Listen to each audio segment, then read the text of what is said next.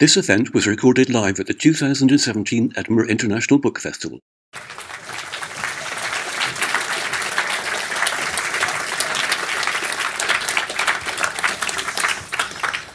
Good afternoon, ladies and gentlemen, and welcome to the Edinburgh International Book Festival.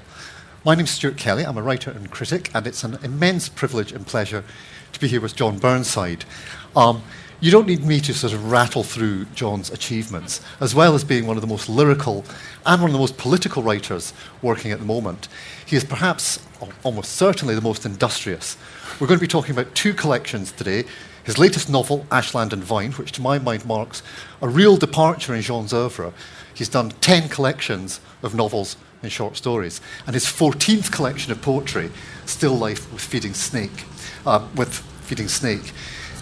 Again, it's an astonishing collection, and I think, again, shows some kind of change from the previous collections. And we'll talk about these differences in the course of the event. John's going to begin by reading from Ashland Vine. We'll have a bit of a chat about that, then we'll have a few poems and a chat about that, and then you'll join in the conversation. Please welcome John Burnside.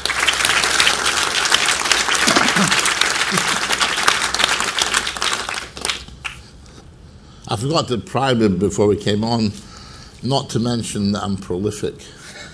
People always say, the only thing they ever say about me is, oh, he's so prolific. So I'm not going to be prolific anymore. I'm going to start thinking about it before I write. No. And John Ashbery's got, I just bought the first volume of the John Ashbery collected poems, and it's like this, it's like, a door slab. And nobody goes around saying, oh, John Ashbery is so prolific.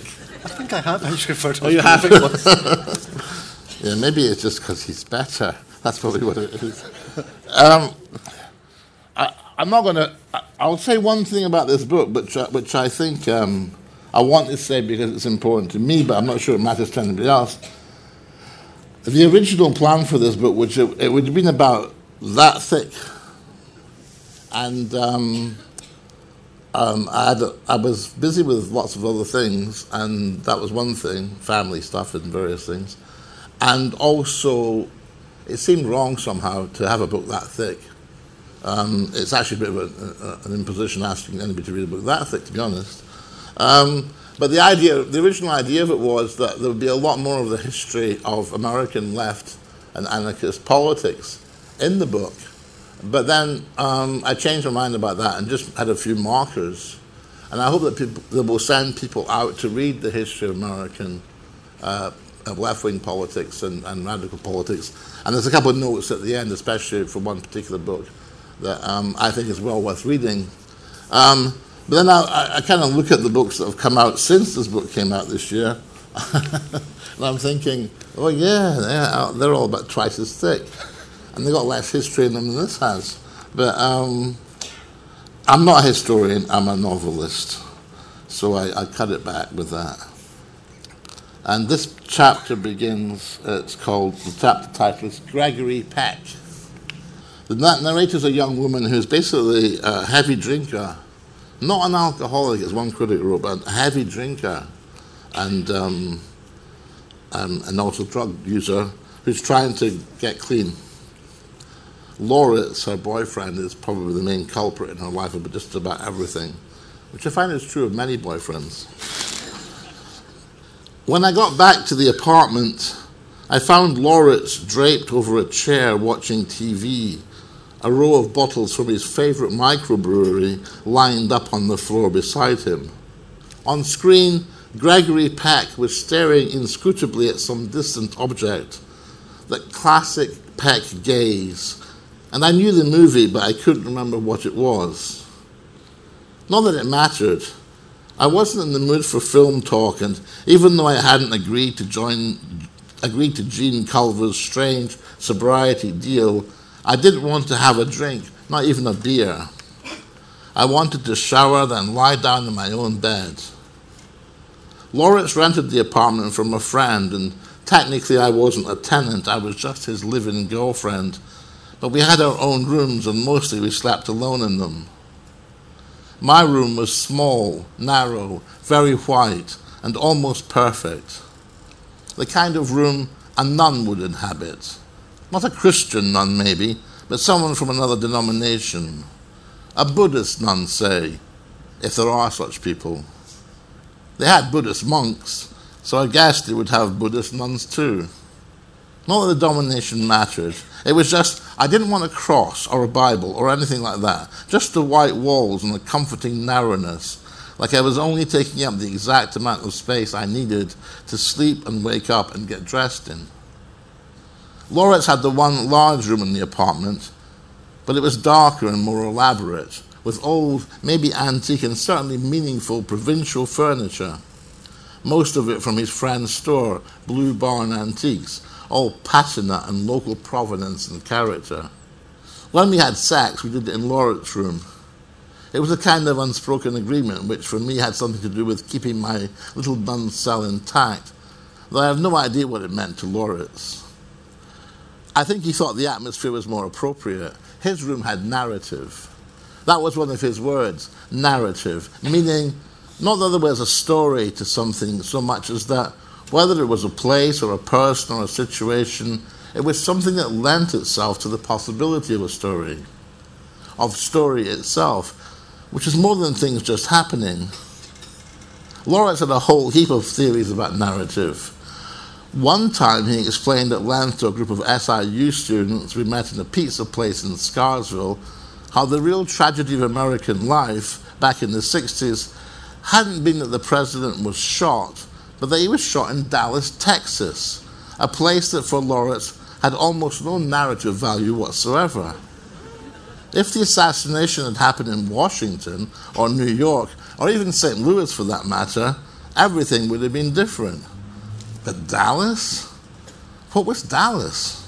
A grassy knoll, a book depository, no history, no precedent, no provenance. Laureate was obsessed with stuff like this. American narratives, American history, which was never quite history as real historians understood it, the way, say, European or Japanese history was history. That was why Americans confused history with the movies so easily, he said, because the history they had ended up with was so much less interesting than the stories any committee of scriptwriters could concoct during a single afternoon at the office. Laureate claimed to have met people who didn't know that the Kennedy assassination was a real event. They thought it was part of a movie. One guy he met had even asked him who had played JFK in the film, not the remake, but the original.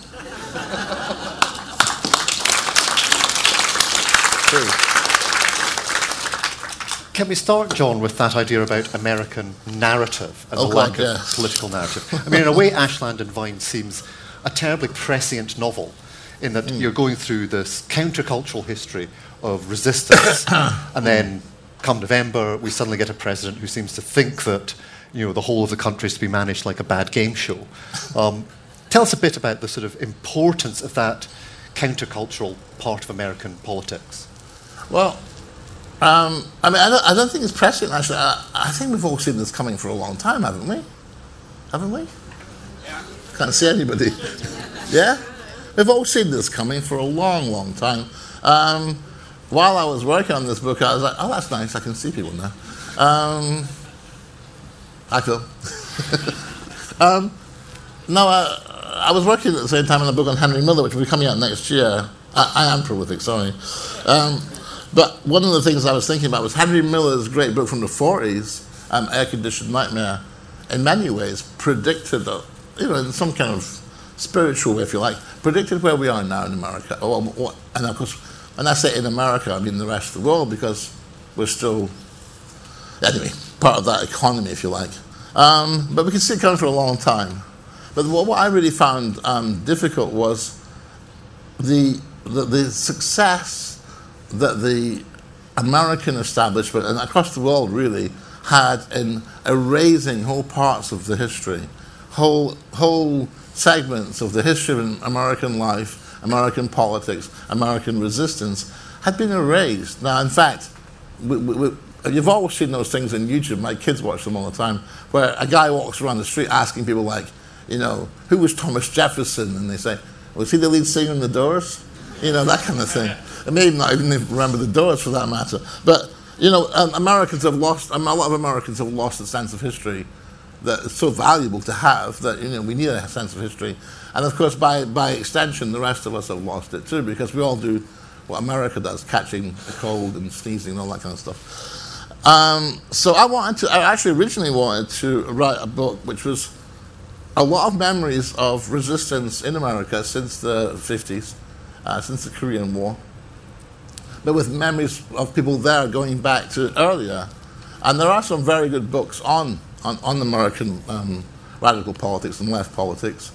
Howard Zinn, for example, wonderful, a great entry into American history is to read Howard Zinn's History of American People. And Howard Zinn's great essay, The Bomb.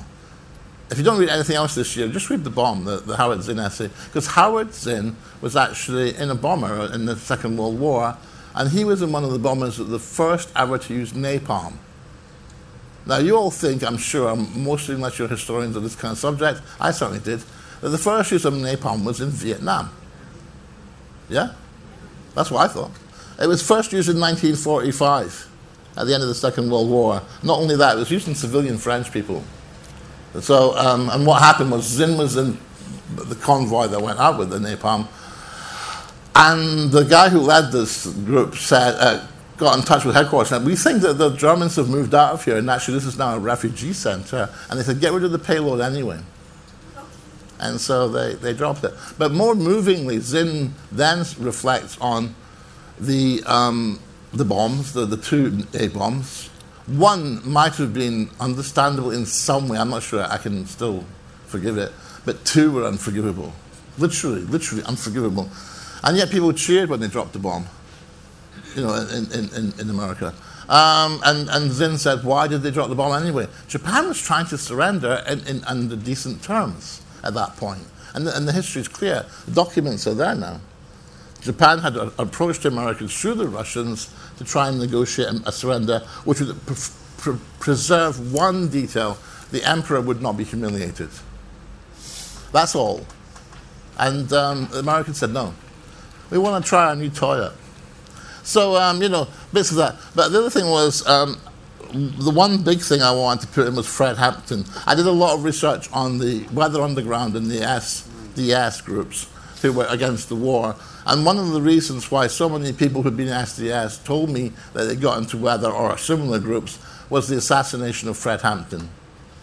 And can I just do a straw poll? Does anybody here know, remember, if you're old enough to remember or know who Fred Hampton was? Yeah, a few people, very few. And it'd probably be the same in the United States. Fred Hampton was a Black Panther leader. He was murdered by the Chicago police and the FBI. And at that point, the Black Panthers and the Weather Underground weren't buddies or anything, but the Weather Underground, they started the Weather Underground because they just thought, well, what's the point? We're fighting, we're going every day, we're demonstrating, we're getting our heads beaten in by the police. Nothing's happening. The war isn't ending. Black people aren't getting their civil rights. And so they became, I would say, non-violent. They only attacked property. But of course, they became the first seriously considered domestic terrorists, supposedly. And I've been corresponding with a guy in prison who went into great detail about this. And a lot of the guys who were in Weather Underground are now respectable figures in the academic or political establishment and don't want to talk about it much or only want to do it in a certain framed way. But David Gilbert had no problem about that because he's still in prison. He will never be released. And so he told me a lot about that. But I just want people to know about Fred Hampton, so that stayed in the book. But basically it's an older woman talking to a young woman saying, do you know who Fred Hampton was? This is your history. You have to know who Fred Hampton was. And this is Black Lives Matter in the 60s. Yeah. And some things maybe have changed. But in the end, the authorities can still shoot down a black man and walk away. And, did we learn nothing? And the other thing was, sorry, I'm going on and on. No. My son went to school, and he doesn't go to that school anymore. They were teaching them history, and they were teaching the 60s in America. And I saw these papers that he brought back, and I said, oh, you're doing the Black Panthers? And he said, yeah. I said, what have you learned about the Black Panthers? Well, they were this terrorist group. I said, no, they weren't, actually. I was about to start thumping the table and screaming. But I went to see the teacher at the parents' night. And this is curriculum. It's not the teacher's fault. But the Black Panthers weren't terrorists. They were trying to defend their neighborhood. They were trying to send children to school with a meal in their bellies so they could actually learn something. Yeah? Yeah. And defend people against the cops. And we all know why, looking at now, but in those days, those guys were treated as, evil, murdering, drug-dealing scum, I mean, it's very strange that there's been quite a few American novels recently going back to that tradition.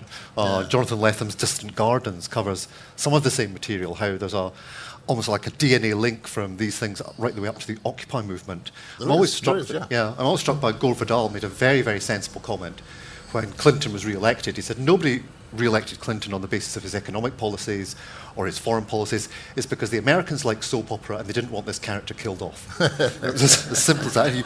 You bring that very clearly out in Ashland Vine. I'd like to talk a bit about the differences from your previous works. I mean, the previous three novels, Glister and The Devil's Footprints and The Summer of Drowning, were very Gothic. They were very much analysing how people come to be damaged.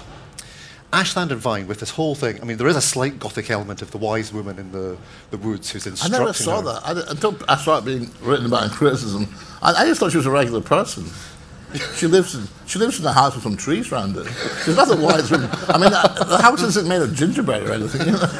I never saw that. I really didn't. I just thought, whenever you create a character, you have to correspond to some kind of stereotype. But anyway. No, I mean, the thing which is very different about Ashland and Vine is it's about recovery. It's about healing. When we meet Kate at first, as you say, she isn't an alcoholic, but she's drinking heavily. Yeah. She's in a relationship which is abusive. She is using drugs. And the whole process by which Jean Culver managed to heal her is interesting. I mean, it's very difficult to write about healing and forgiving and goodness. The great phrase was de Montalon, who said that happiness writes with white ink on white paper. Can you talk a bit about why you wanted to explore that kind of psychology, the psychology of redemption and cure, rather than the sort of damage that you'd been vivisecting in the previous books? Well, I guess there's an element of maybe some kind of wishful thinking in that as well. I remember when Fassbinder was asked why his films were so dark, always so about this, and he said, well, he saw himself as a kind of diagnostician. The society we're in is sick, and he was trying to put his finger on where it hurts, and maybe people would start noticing that and maybe start applying it. Well, I felt as though what can heal us? One of the things is to listen to each other, and I think maybe we got to where we are now in the United States, and also here, is that we seem to want to refuse to listen to each other and to engage in a two-way conversation with somebody else. Yeah. I notice so much I'm talking with somebody, and as soon as I mention a certain somebody like, say, left-wing politics, boom, down come the shutters. Or people. I see people watching me speak to say when I'm going to stop, so they can tell me how wrong I am. And maybe I am. I'm not convinced of anything. I'm just looking for a solution or looking for an interim way through. But I think one of the big things is, you saw it in Charlottesville. It was tragic. I mean, I just sat and wept watching the TV. Those people just aren't speaking to each other or listening to each other anymore. Or they're in an echo chamber where they only hear the views of people like them. And I think we've had experience of that, across the referendum and the Brexit vote. And the Brexit was the same thing, yeah, definitely. I mean, I was in Germany when the whole Brexit thing came through, and I couldn't believe it. And then German people walk up to me saying, "Did we get something wrong? There's something strange about the British system that if you have something really smart and people know it's good, they vote against it." I said, no, they were just angry and they wanted to... See, people are angry. They're angry at the corrupt governments we've got. They want to drain the swamp, they want to do this, that, and the next thing. But of course what they then do is they get some weird populist demagogue and fasten all their hopes onto that person. But I go back and I think of when Obama got elected the first time, and I was commissioned to write a piece by a French paper about Margaret Thatcher. It was some kind of an anniversary. And I wrote about, you can't blame all of our woes on one politician. but nor can we look to one politician to pin all our hopes onto them. And that was my exit line, because I wasn't commissioned to write about Obama. But I remember then I went to New York, and I was down in Bedford-Stuyvesant, and which is a predominantly black area where I was staying, and there was this huge long graffiti all along this alleyway that said, "Obama will save us." And I just stopped and thought, oh my God, people are really hoping this. That's one man who somehow got to be president in spite of an incredibly corrupt and racist system. Joy Harjo said to me that after that she was traveling in the West, Joy Harjo's an American poet, Muskogee poet, and she was traveling in the West. She went to a store, and they had this big sweepstake thing up on the wall. And she said, "Oh, what's that?" She was going to buy a box. And they had all dates in it and numbers of days or whatever. And they said, "Oh, that's when you get the right square when somebody kills a nigger." Right? This white guy behind the thing. So you were putting the money on, say, number 9, 47 days before somebody assassinates Obama. And she just looked at this guy and thought, what kind of country am I living in? So right from the first day, the racists were out for Obama, including your man now, who says that racism is abhorrent to him. One thing about Ashland Vine, before we go on to the poetry, is your previous novels have been set in the far north, in a sort of variant of Fife. Obviously, because you're wanting to write about American politics and this subterranean history. I quite like the fact that Jean is called Jean Culver. It always seemed like she was the culvert with the stream flowing through it. Was it difficult writing about America? Or could you bring an outsider's eye to it in a different way? I hope it's an outsider's eye, because obviously I'm not an American. But I've spent a lot of time in the US, and especially in the Midwest. And one of my fantasy books is I'm going to spend 10 years just writing a book about St. Louis, my favorite city of all cities, where Chuck Berry used to live. Anyway, Chuck's sadly gone now. And he was still playing right to the end, well, almost to the end. He was playing in his club. Anyway, that's another story. But, I felt as though I knew the St. Louis area well, in Illinois, Missouri. And I've really always been interested in American politics. And I always felt as though America had this dual history. There's this very strange thing. I also teach American literature, which is another thing. But there's this very strange thing, John Dos Passos' book, USA. Oh, yeah. Fabulous book. Well, the first volume is brilliant. The second volume is very good. The third volume is like, what's going on? What's happening? Well, the rabbit just jumped out of my hand. Where's it gone? But that first book describes in detail, unflinching detail, the kind of things that Pinkerton men and strike bakers and your Carnegies and your people like that did to unionize workers or people who went to try and organize unions. Unflinching detail. And I thought, how did John Dos Passos end up going out shooting with Gary Cooper? And then I guess you don't know, Gary Cooper was a horribly vicious character in his private life. I remember really, really upset because I'd always watched, Gary Cooper's movies growing up, High Noon and all that kind of stuff. And then I found out what kind of person he was in real life. I thought, it's like, finding out that Richard Wagner was anti-Semitic. It was just so sad. Why? How could you be so great in one thing and so awful here? Yeah. You're going to read a poem in a minute or two, but can we talk about writing both poetry and prose? I mean, just the pragmatics and the technicalities of it. Are you writing poetry at the same time as you're writing the novels, or do you have to compartmentalise? No, I've never compartmentalised in my life. I've never been able to compartmentalise anything. My life is complete chaos. I can't compartmentalise my writing and my kids, never mind my poetry and my prose, So last night I was hoping to finish the fine details of a poem, but my son was ill, so we sat around having coffee and eating chocolate biscuits and things. But no, I'm not a compartmentalizer really. But it's a different part of my brain brain, if that's the right word, body, nervous system, that kicks in when a poem is coming, than when a prose idea, as it were, a story or whatever it might becomes. It's a different way of. It kind of registers itself. It logs in a different way, And what logs in first with poems usually is some kind of to do with sound, to do with rhythm, or to do something to do with musicality, if you like. I mean, do you feel there's a bleed of ideas between the prose and the poetry? No, it's the same person writing, so the same person's, preoccupations. But I hope not. I mean, I've never had a thing. People say, do you ever have an idea and you think, is it a poem or is it a story or is it this? I've never had that because it's more to do with the organic nature of the piece rather than the idea. I mean, I've had ideas that were stories that could have become a narrative poem if I'd wanted to, but it didn't feel like that. It felt like a story. Let's hear a bit from the collection. Okay. This is how he stopped from talking about Charlottesville for the whole hour. What did I say? Oh, yeah. So this book is called Still Life with Feeding Snake. And it's about being... It's not being the kind of person... And I think anybody who writes poetry will admit to this. Maybe I'm probably a novelist too. Is that everything is Chris to the mill. If you have a very good friend and they tell you a secret story that's totally confidential, and it sounds like a good short story, former friend buys the book later and says, "Shit, what's he done to me?" Because you just can't help yourself. You're a writer first.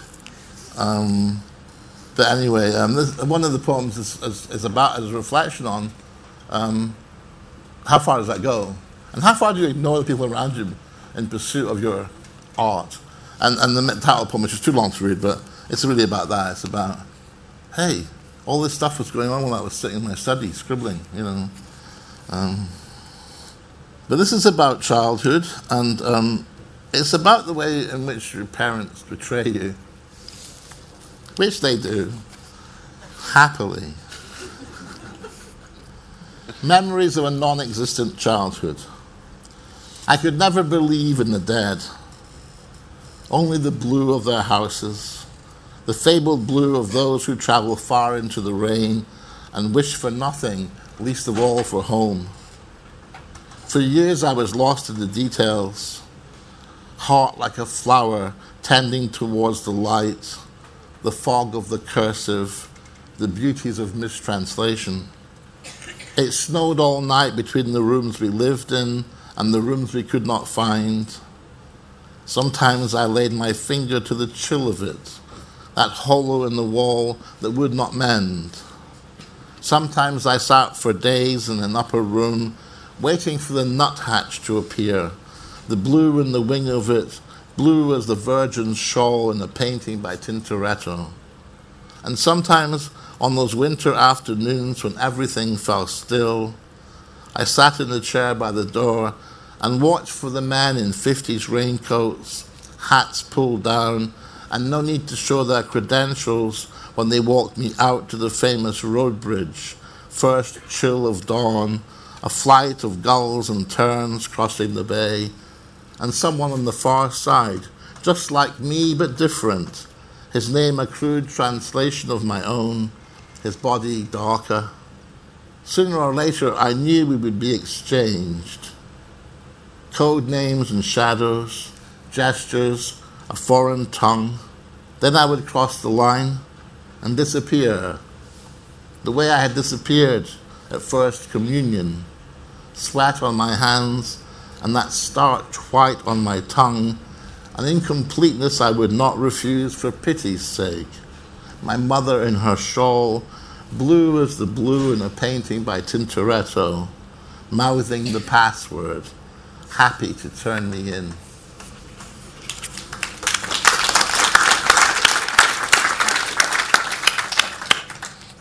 Yes. This poem is written. This is cliche central. This poem. I was in Innsbruck, and if you're a writer in Innsbruck, the locals take you to a place called the Café Central, or also known as the Central Café. And this is where all the writers who were in Innsbruck hung out, talking. Well, I don't know what they were like, but in my day they talk about their agents and how bad they are. But my agent's great, by the way, I have to say. But they used to hang out. Sorry? She's not here, is she? Anyway, they used to hang out there talking about art and literature and all that kind of stuff. And so we thought I should hang out there too. And I did, but the only thing I noticed about the place was that there was an extraordinarily beautiful, much younger than me, woman, and I was approaching my 60th birthday, but it's important. It's because it's called Approaching 60. And she came in and she had this beautiful hair. Well, it's in the poem. And I always wanted to write a response to Yeats's late poems, that kind of foul rag and bone shop stuff, saying, okay, old guys lecturing after young women is really disgusting, I know that, yeah. But you can at least sit back and appreciate the beauty, knowing that you're outside the game, hors de combat, as it were, and just say, she's beautiful, and pay your respects from a distance. That's what happened. But it became a poem in my head, and I actually wrote it. This is the real cliche. I wrote it on the back of the napkin thing that they give out. Oh, dear. Approaching 60, and the epigraph is from Yeats. Now that my ladder's gone, I must lie down where all the ladders start, in the foul rag and bone shop of the heart. I'm mistreating Yeats so much, slightly out of context in a way. In the Central Cafe in Innsbruck, a girl in a dark blue dress unlooses her hair from its clasp so it falls to her waist, then sits with her friends to coffee and Sachertorte, turning her head just once to look at me, and all the while winding her hair in knots and raising it high so the nape of her neck is visible, slender and pale for moments, before the spill of light and russet falls down to her waist, falls back down to her waist across the dark blue fabric, while I try hard not to stare, a man growing old with a touch of sciatica, mild arthritis, and hypertension, striving to seem a comfortable kind of scarecrow, not so blinded by desire as makes the heart a nest of rag and bone, and still, if she could see it, not quite foul, just one of those who knows what beauty is and lingers on the ache to stay alive. Wonderful.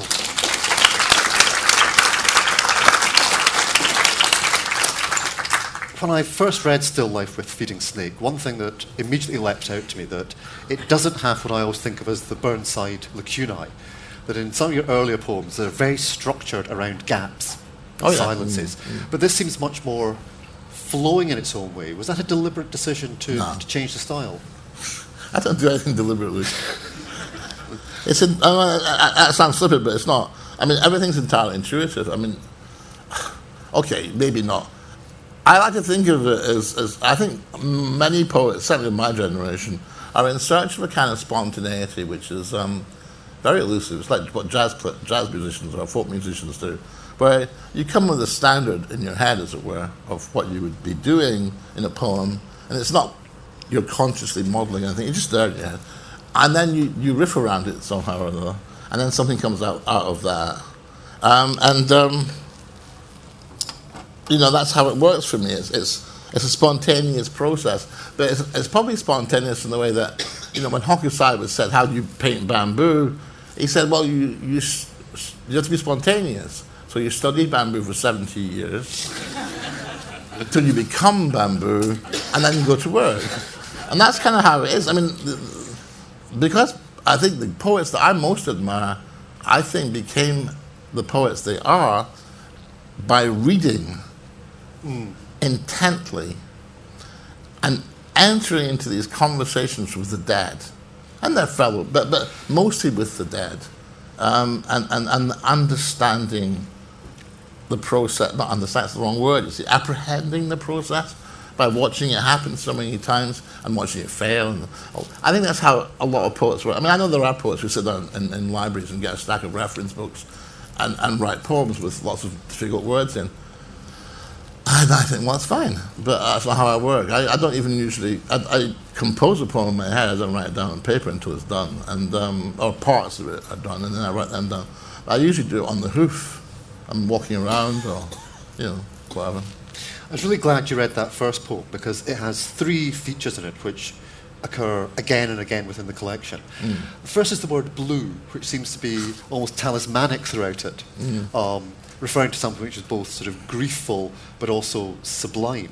Do you see the themes yourself and start working them, or do they just, is it just a sort of spontaneous No, thing? they're happening. I know they're happening. I mean, I don't mess with them. But I remember my French translator, she was very good, and I read everything she sent me. And I had one, I forgot what the word was, but it was to do with a shade of blue. And I came back at it saying, no, that's not the right word. I can't think what the right word is, but it's not that word. And she said, trust you, the one thing you argue about is a shade between grey and blue. That's why I live in Fife. What do you expect? We don't have any other colours. There's grey, there's blue, there's dark blue, there's light grey, there's gunmetal grey, anyway. So we resolved it eventually, and she was the one who found the right word in French, I hasten to add. But blue is it's not just that book, it's a motif for me a lot. And of course, in the book 2 or 3 books ago, the one that ruined everything for me because it won 2 prizes, and that's it for me, I'm over. But it was called Black Cat Bone. And of course it was referring to blues tradition, and of course blue meant something there in a somewhat different way. But blue has always been this double-edged thing, if you like. On the one hand, blue, what the blues does is to take the most abject misery and transform it into something spiritually and physiologically new, you know. In that poem as well, you say blue as in Tintoretto. Yeah. And a lot of the poems are ekphrastic in that they're sort of taking works of art. Can you talk about your relationship with the pictorial arts and why they become such a spur to the poems? Yeah, that poem could only have been Tintoretto, of course, because it's a poem about Catholicism, and at least one level it's a poem about Catholicism, and you scratch a 12-year-old Catholic boy after the priest have been through with him, and he'll still be Catholic forever, but he'll also be a bit of an art historian, because inadvertently, as a Catholic child, you're exposed to all kinds of artistic imagery, beautiful, Italian painting images. Well, they were in my day, maybe not so much now. Nowadays they actually play the guitar and sing Kumbaya. I don't know, but in my day, you actually had the reproductions of Tintoretto thrust upon you, and I was very happy with that because I loved that. I actually wanted to be a painter. Really? Yeah. But I'm useless. I can't draw. And then I got really excited when I saw Cy Twombly, and I thought, I could do that.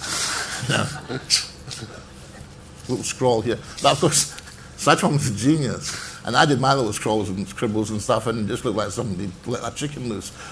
But Twombly's work is deeply moving. So why is that? I just been in Munich, and I was at the house where they keep the Twomblys there, and that series of paintings of boats, and they're so powerful and so moving.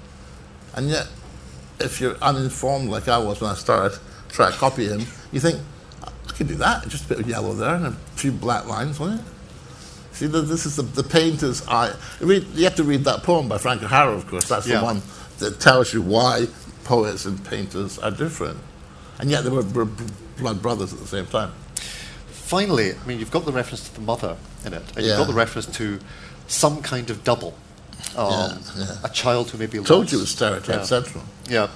I found that quite strange because given your memoir writing, you did A Lie Around My Father, you wrote about waking up in Toy Town, and you've done the book about your obsession with a particular piece of music, but mothers and doubles have not really been in your memoiristic writing. Is poetry a way to access what you're thinking about the maternal side of your upbringing? No, it was just I read too much Stevenson when I was young. Well, probably, that's about it. Doubles are inevitable if you're Scottish, I think. Yes. They're gonna find you and say, why aren't you writing about us? But the mother, I still feel as though I haven't addressed the mother theme yet in prose. I touched on it in I Put a Spell on You, and I remember my mother glancingly there, yes. Just glancingly. Maybe I didn't feel I was ready because writing about my father just grew out of trying to heal a feeling of anger and hatred towards both of us, towards him and my younger self. And my mother was a witness, a gentle witness to all this mess, deeply hurt by it all. But, she wasn't in my field of vision in the same way. I don't know if it's sort of looped back onto Ashland and Vine, where again we have a female figure who is helping in the process of healing, and the mother does seem like a much more healing figure in the poetry collection. It just seems strange that there's these little filigree lines of connection, even if you disavow them yourself. I don't see Jean as a mother figure, actually, but it's a strange thing. I see her as a kind of older sister who's lived through that worst thing in a way, one of the worst things for the outside, famine and war, etc. like that. She's lived through a whole period where her love can't be, she's lesbian, and during the 40s, and her love can't be expressed for the woman she loves, can't be expressed in any open way. I mean, obviously between those two in private, but the woman she's in love with wants the whole family and that kind of social acceptance type world, and so as many people did, she gets married to a man who's really a bad choice, but most men are. But most of us, I say, most of us she has to do, because she's a florist, she does the flowers for the woman she loves, she does the flowers for her wedding. And it's incredibly poignant scene. I'm glad you said that, because it's so hard to judge how much icing you put on that cake. And I don't want people to feel it, but I don't want people to say I was. But anyway, she had to live through that, and I think that's why she's a healing figure. Not because she's a mother-like figure, but she's like an older sister who lived through a different history, who lived through the deprivation of the essential part of herself, and somehow came to terms with that.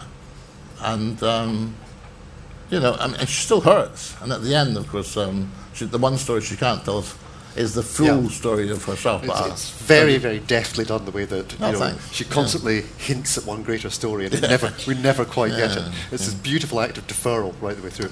They're both astonishing books, John, and I really would like to open up to the audience to see if we have questions from them. There is a roving mic. If we go here. Yep. I wanted to take up where you probably left off, which was, how much consciousness is there in the creation of even moments in any of your art? And I remember, and I've been searching for it for a while, there's a moment where Jean Culver and the narrator walk out, and the turns and the prospects, what they're seeing in the future, and whether they shall turn back or whether seem to kind of mask a kind of oldish way of dealing with your own biography, and they turn back when they come across a building called Shelleyville. Yeah. And you have half a sentence about this was a utopian project, workers' project of the 1890s, and that's it. Yeah. And of course, for me, I have to go, onto the internet. And where am I going to find Shelleyville? And I never found it. No, it's a. But I sense in which that larger history. And can I say to it? I sort of think, if you've got novels like A Little Life that don't sense the irony of their title, of course, the great long novels. So what you say about A Little Life? They don't sense the irony of you said about people writing long novels. And not creating a sense of history. I had to read that book. I think it was twice or three. Yeah, when you were Don Booker. I was a Booker Prize judge, and A Little Life was for anybody's a fan, I'm sorry, but I had to read that book 3 times. I said to them, if I have to read this book again, I'm going to commit seppuku outside the guild hall. I'm sorry, I just didn't get that book at all. But anyway, no, I have to be fair with. I actually wrote more about that development. It's actually a place called Le Claire. The buildings, many of the buildings still exist, but they're in private ownership now. It's in a town called Edwardsville, which is just outside St. Louis. So if you ever want to know more, there's certainly a book you can find about the project. And it was one of those, what's the right word? Liberal, what's the right word is for one of these industrialists who wanted to treat his workers with some kind of philanthropic, I don't like the word philanthropic because it sounds like, he's actually a good guy. He was wanting to share a little bit more of what he got than other people did. And the houses were beautifully designed, and they're very desirable. People want to live in them still. But I based that on. But I wanted to mention this, and that's where, if Jean was looking for her ideal house, that's where she'd find it, in that kind of place. A place that was purpose-built for the workers of America who made America. Andrew Carnegie didn't make America. The miners made America. Frith didn't make America. The strike bakers didn't make America. The working people of America made America. And I think that's one small way of emphasizing that, if you like. Strange that so many of those projects become really quite authoritarian. Something like Port Sunlight. Oh, yeah. Or even that's why I don't believe in philanthropics so much. Yeah. I mean, I don't know if you've ever seen that Jonathan Mead's program about those. Yes. That's a brilliant show. If you get a chance to watch that, it's about these, utopian villages that these people brought people from London out to live in. And they were mostly like drunks and people on the street, and they brought them out there to rehabilitate them. But they could only rehabilitate in one way, which was a kind of puritanical Christian way, it seemed to be.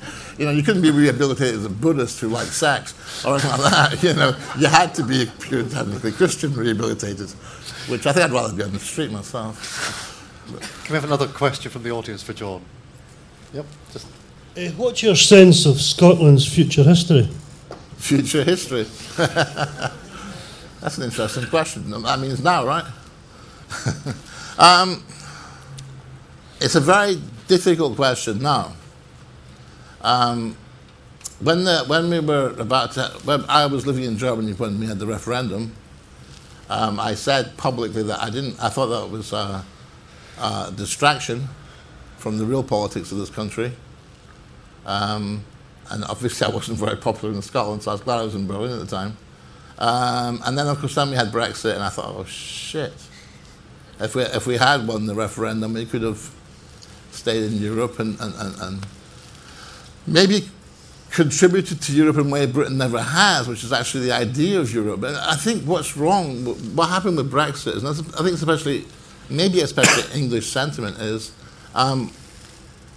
if you're in Europe, if you're in Germany, if you're in France, the idea of Europe, the first part of that idea is Europe as a whole that will avoid further conflicts, because those people have had soldiers, all the things that go along with soldiers, occupying soldiers, that is, anyway. And Britain's never experienced that. Last time we were invaded, I think, was 1066, was it? Maybe not Scotland. 1744. We've been invaded by the English several times, but the British Isles by outside, outside. And so we never had that thing of garrisons of soldiers who didn't speak our language, kind of, using up all our resources and, chasing our women around, as they say. But that's the idea of Europe that I was really interested in and was excited by. And I hate the corruption, and I hate the lobbying, and I particularly hate the way in which the European Union has affected the environment across Europe, especially in Britain, because it empowers the worst kind of treatment of the land you can imagine, which we see every day now, and the way that farming is done here. But what happens to Scotland now? What happens to Britain now as a whole will be part of that story as well, I guess. Could we say, okay, the English betrayed us by leaving Europe, we want to go back to Europe, and therefore we need a new vote again? If there's another referendum tomorrow, will there be a different outcome? I don't know. But I'm less interested in nations than I'm interested in regions. And as essentially an anarchist, I believe in direct democracy. And I think the more regional we can get, the better. And it's interesting to look at America. Who are the heroes now? Unlikely heroes of American politics right now. Mainstream politics. Not the president, not the Senate, not the Congress. The mayors of the big cities who are standing up against Trump. Who, for example, for sanctuary cities. Trump wants to, he wants to say that sanctuary cities are hotbeds of crime and evil because they're allowing people who haven't got papers to stay, not hassling them. And at that level, people start to think in a different way. At the more local level, they start thinking about, how things really affect me. okay, we're not shitting on somebody else's environment, it's my environment they're crapping on now. So do I want this, that, and the next thing? You know? And, so I'd love to see Scotland secede, but then I'd like to see Orkney secede from Scotland, and Glasgow and Edinburgh to secede from each other, and never play soccer with each other again. Football, I mean. That's why I started saying soccer when I was in Germany. But I'd like to see a big change across the board and have the Kingdom of Fife be a Kingdom of Fife again, you know. And we wouldn't let anybody else come there. And the strange thing is nobody wants to come anyway. Not a joke, but I think that I would like to see much more. I felt that during the referendum time, there was a certain sentimentality and a kind of Jacobean sensibility that was going on, which I didn't like. And I wanted to see much more radical politics. And I couldn't get the adoration of Alex Salmond when he was screwing up my environment. And the Scottish nationalists have not done anything different now with my environment. And I want to live here. I want birds to live here. I want to look out the window and see birds, not incinerators or wind turbines. You know. Because John is so unprolific, he also has a small book dealing with his ecological concerns out as well. Havergay, yes. It's the Icelandic word, but it's almost the Icelandic word for nowhere. It's a corruption of the Icelandic word for nowhere. You can squeeze in one final question. Thank you. Right at the back. See, this is a baseball game, and you just throw it right in there. You should catch it. Like when they throw hot dogs, you know, right in the middle. I wanted to come back to what you said about history, and it's important to have history. And I wanted to ask you what history is alternatively to just another, as you said in your book, narrative, or one narrative getting put against another narrative. You know what I mean? What to you is history, and what is the important? Yeah, I know what you mean. Yeah, and it's a big question, and we'll just touch on it now. Obviously, a history would consist of a number of narratives, a wide variety of narratives, and at different times in history would be different narratives. You see what I mean? Yeah. When I was a kid, when I was in Scotland, history that was taught to me was entirely Scottish history. And it was the whole thing seemed to consist of one woman putting her arm into the thing where what was Catherine Douglas? She put her arm in and stopped the bad guys getting in. I can't even know who the bad guys were. But that was history. And I went to live in England. My parents made me go there. I didn't volunteer, believe me. And then we did English history, and I thought, oh, that's even more dull. At least we hasn't even got the woman with the arm. I thought at least there was some glamour. But then I started reading other histories and European history and stuff. And then you see different perspectives at different times. It's interesting to read a history book from the 1920s, say, from the 1960s. But what is very carefully cut out of history, taught history, acknowledged history, history that journalists will invoke, is the history of social justice politics, and to some extent environmental politics as well. And they have a system. I mean, it's a well-tried, it's a well-proven method. What happens is, if something new happens that's interesting, first you mock it and deride it. You know, feminists burning their bras. Silly women, you know, burning their bras. And then you kind of acknowledge it a little bit grudgingly and say, well, some of these women are all right, actually. But these weirdo extremists, let's forget about them. But they don't go away, and eventually you have to say, and it goes on, and eventually you incorporate it into the society in some token form, right? And then you make it into a politically correct thing, so that's the best way to subvert a good movement, is to actually adopt it immediately, make it politically correct. Everyone goes, oh no, I don't want to be bothered with that. You know, but feminism, environmentalism, all kinds of radical politics, the interesting people and the most interesting things that are going on are always erased, you know? They have Andrea Dworkin, and they think, shit, we don't want her. Let's look around for Naomi Wolf. Let's find a Naomi Wolf. Oh, she's good, I like her. Naomi Wolf, over here you come. Get out, Andrea. You know, and then they've got something they can handle, they can deal with. Or environmentalists. The most important environmentalist of that last, except for maybe Rachel Carson, of the last 60, 100 years, is Erna Ness. Why doesn't everyone even know his name the way they know the names of Al Gore, for God's sake? Why don't they know his name? Because he's actually genuinely radically environmental, you know, and he genuinely puts the earth first, and in his writings and his philosophy. And so it's this careful selection process so that you absorb so much.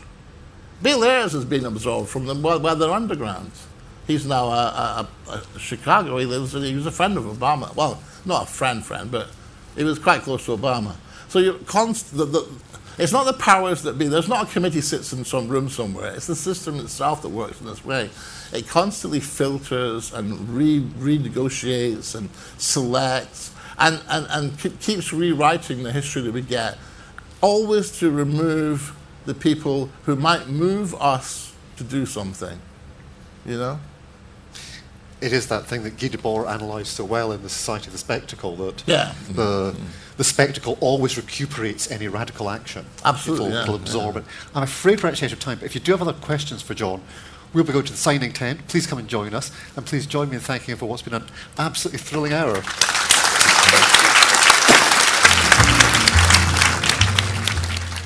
More podcasts and videos of Edinburgh International Book Festival events are available at www.edbookfest.co.uk, on iTunes and YouTube.